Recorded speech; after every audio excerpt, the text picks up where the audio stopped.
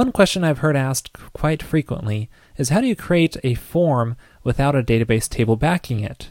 So for example, let's say I have this application where you have an article, and what I want is a link down here that says share this article.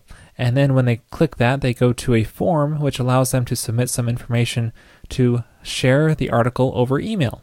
Now we don't want to store this in the database in this example, so how do we create a form for this without using the database? To keep things simple, let's first get this working with a normal model with a database table backing it, and then we'll work on removing that database backend. So to do this, let's first generate some scaffolding. So I'm going to use my nifty scaffold generator here. And let's create a new model here, or a new resource, because what we want is to submit a new form, which is basically creating a resource. And what are we creating? Well, we're creating a recommendation. So we'll create a new model called recommendation, and this can have a from email address, to email address, the article ID that we want to reference that we're sharing, and let's just throw in a message to, that's just text. And finally, we just want the controller to have the new and create actions on it. Okay, so that generated a normal model and controller for us, and for now let's just migrate the database, even though we don't really want a database backend yet, but we'll roll this back later once we get things working. Alright, so now that we have a controller, let's add a new link here which goes to that new recommendation action. So here's the view for that page, and we can add a new link here called share this article, and then this will go to the new recommendation path and pass in the article ID, which is the current article. So that takes us straight to this recommendations controller new action which we generated earlier. And what I want to do is pass in the article ID parameter so that will stay referenced through the parameter that we passed in here. So we'll keep reference to the recommendations article ID here, and then we'll hop into the view layer, and what we want to do is turn this article ID attribute just into a little hidden field. So we're just passing it in the background, just like that. So now when we reload the page here, we have a share this article link. Click it, and we get a nice little form for submitting a new recommendation for sharing an article.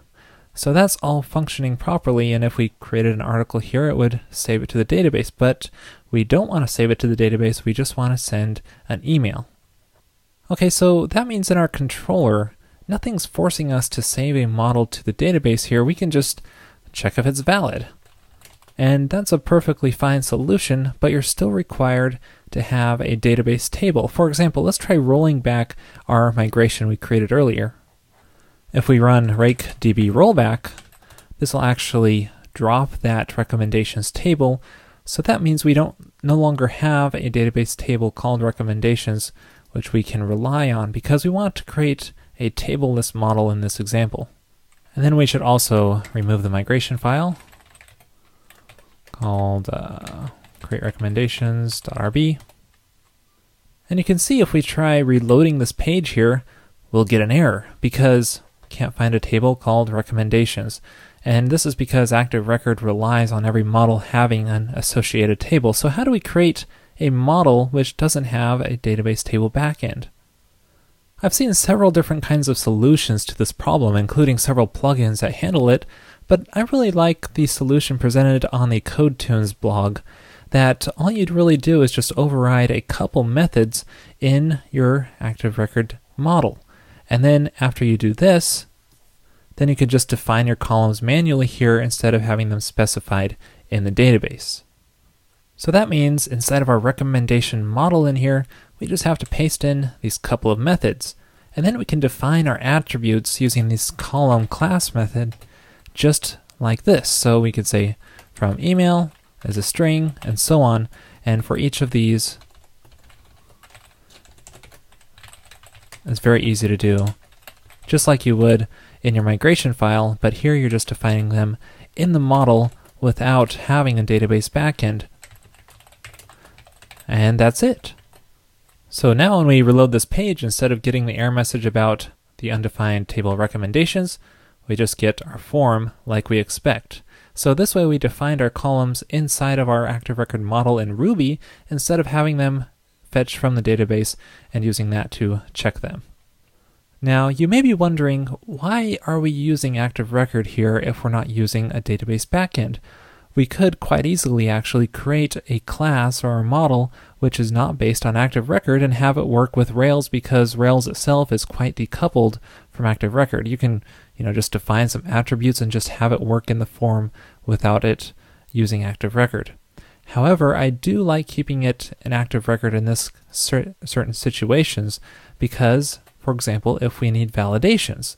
So for example, what if we want to validate the format of the email address or the length of the message? Then these kind of validations are very easy to add if we keep this as an active record model.